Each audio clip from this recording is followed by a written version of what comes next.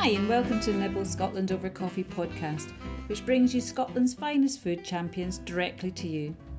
As many people are working from home, let's get comfortable and find out what makes a good cup of coffee. Today I visited Glen Lyon Roasters up in Aberfeldy, where Rowan Mallon and Fiona Grant led a group of visitors through the art of cupping.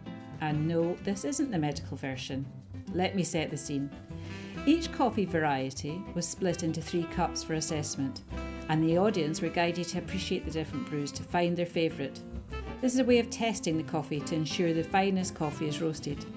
So every day really is a learning day.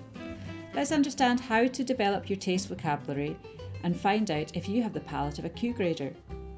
To find out more about Glen Lyon, we shall be speaking further with Fiona Grant about her adventures around the world in search of coffee to ensure Scotland is served with the finest. So don't forget to subscribe to the podcast so you don't miss a future episode.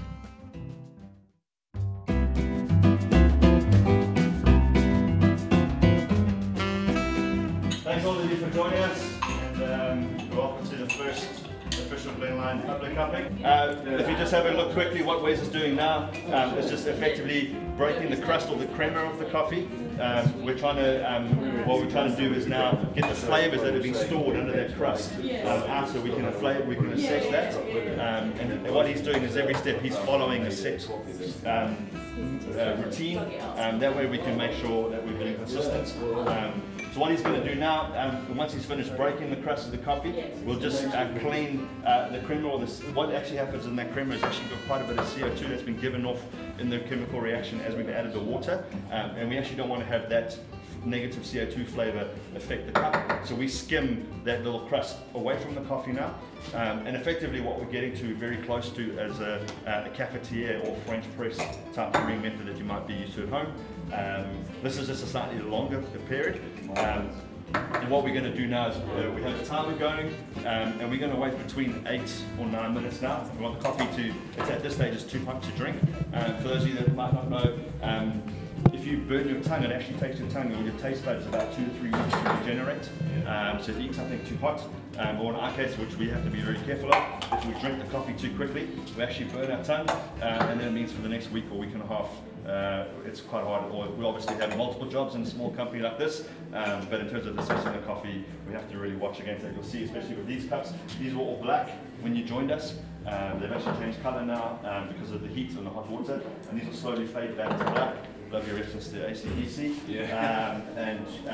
We kind of know as it gets to black that it's a good time to start cupping. Now the reason we cup the coffee and we don't wait too long is we still want the coffee to be relatively hot. You taste certain flavours within the coffee at different temperatures, and so in the first pass, maybe not so much on these 2 coffees, but when we start coming to these coffees, in the first pass, you'll tend to taste more of the acidity. And when I say acidity, we're talking about an orange acidity or a fruity acidity, that type of thing. And then as the coffee cools, you start to taste some of more of the sweeter notes that will come through. And as the coffee cools even further, you can actually then see if there's any defects or any processing methods that have come through in the coffee. Coffee is a cherry at the end of the day. It's picked by human beings like ourselves, so there is a margin of error. So within anything that we do, there is a cherry that can both look almost identically red, but they actually have different sugar contents. And that difference in sugar content can affect what makes one coffee bean taste really good and another one tastes not so good. And the only way we pick that up is during the roast process. It's almost impossible for the farmers to detect the difference in sugar levels when the coffee's being processed. They do have some tools, but we're talking very, very small margins here. And so we rely on this process to then be able to identify. Someone asked why we have 3 cups, and part of it is to allow us to assess if there has been a coffee that was maybe picked slightly underripe or slightly overripe. It still passes the overall grading system that we would follow, but what we want to do is we want to make sure that it doesn't taint the cup, and then we say, oh, that's actually not a bad coffee. So you might find this particular cup had a slightly underripe bean in it, and as that happens, if we then judge the whole coffee just on that one cup, we actually might throw the coffee away. But if we assess all 3, we get a much rounder and overall picture of what we're doing. You know you're tasting something, you recognise that taste, but it's trying to find the right word for it. And that's what doing regular cupping is really good, because you learn you get the taste vocabulary. Yeah. So you actually think, that's what I'm tasting. Oh, that is apricots. And there's a chart here, the coffee taster's wheel, which can really help. Yeah. So you can work yourself from the inside out and think, oh, this is quite fruity, and then is it plums or nectarines, or is it more like melon or something like that, or floral? So it's a good chart to have a look at as well. Cool.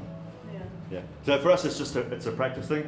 I was saying to someone, Fiona's one of only a handful of Q graders in the whole of Scotland, and there's less than 100 in the whole of the UK, which is an incredible privilege for us because she effectively has a fancy palate. And so learning to assess and taste these flavors, and the thing that we're actually talking about and have been talking about in the past is the ability to recall flavors. And so as she's saying, it's something that can be learned and developed. And so this process is incredibly important for us because if coffee meets Fiona's standards, which are exceptionally high, and we're very grateful for that, it means it's probably going to be a cracker coffee. In saying that, one of the things we have also learned is that different people tend to pick up and highlight different flavors. It's a study, I think, if I'm not correct, that's shown that women actually are able to identify more flavors than men. So it's a great thing in that. But there are also certain flavors that men can identify that are harder. So we always tend to cup as a team as much as we can because it allows us to grow, and we all tend to get to learn from Fiona. But we also help each other pick up and identify flavors. So it's always a team effort. How often are you doing it? So we keep samples after every single batch of coffee we roast, or every single day of roasting. We keep batches from each samples from each batch. Sorry, I haven't had enough coffee. Still waking up, and we cup pretty much every day. Yeah. So our main production days are on a Tuesday and a Thursday, so the days post that tend to be our busier days. But we often are sent, even today before you guys arrived, I had a whole bunch of coffees arrive from Uganda, and so now what we'll do is we'll use the little sample roaster that's down there by Amber, and we'll roast a whole bunch of coffees on that, and then that could be done today, and we'll cup that tomorrow afternoon. So it's an evolving process all the time because we continually having farmers wanting to showcase their coffees and asking us to even cup them or look at buying them, and then it's obviously got to come to us. We assess that. Is this the coffee we want? Is it for the market? Certain parts of Scotland want to drink certain styles of coffee. We've obviously got to be sensitive to that. And certain coffees also just tend to sell better. And in the day we want to have a successful roastery. So we've also got to buy coffees that fit within that while trying to push the envelopes in terms of showcasing things like this where coffees can taste like tea and have bergamot and caramel flavors and strawberry and honey. And we want to honor the farmers that we've built relationships with. In a lot of the cases, most of the coffees on this table, we've either been to the region or we've stayed with the farmer that we're buying the coffee from. So you might walk into a grocery store and go, oh, that's a Colombian coffee.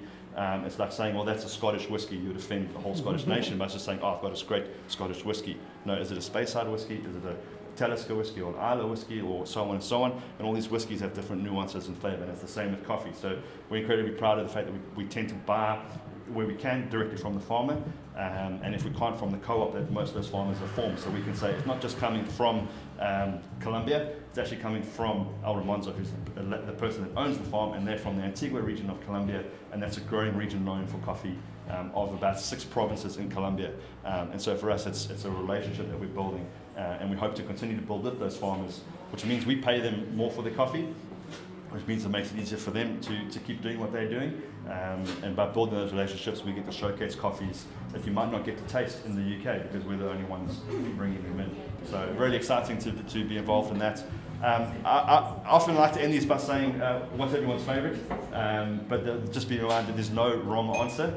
But we hope that you've managed to pick up and see the differences in the coffees and just to learn a little bit of the uniqueness that there can be within coffees, even just from the same region. There were 2 Kenyans, 2 from exactly the same farm, from the same trees, just different sized beans, and can be quite different. So I don't know if you might have picked that up, but it also just shows that there's such a range of flavours within coffee. We've hopefully broadened your horizon a little bit. So go back and just have a couple more sips of that, because Where did you come from today to do this? Auchterarder. Okay. Yeah. How did you hear about it? I've been following Glenlyon Coffee for quite a while online, and I've had quite a bit of their coffee. So it's time over to the learn years. about it now. So thought I'd come up and It's a see great it. opportunity to just like see it properly. Absolutely. So have you got your favourite blend? Yeah, I tried to come with an open mind because I do find certain regions of coffees I wouldn't naturally gravitate to. So I tried to put that aside, but it's still confirmed that You're still on. Where are you? Which one are you more at? in the Central and South Americas is generally Okay. the coffees I enjoy. Okay. Less so the African ones, and it was the Colombian that stood out to me today. Yeah. Did you enjoy your morning? Brilliant. Yeah, interesting. So isn't it? interesting. I'm saying to Linda, so we're sisters, and I've been to several wine tastings before, but this was Completely different, yeah, isn't it? To hear the difference of it all. So there you have it. There are some fascinating events happening around the country, and we hope to cover many more. To find out about Glenlyon Roasters, we shall be speaking with founder Fiona Grant about her adventures around the world in search of coffee to ensure Scotland is served with the finest coffee. So don't forget to subscribe to the podcast and don't miss a future episode. See you soon.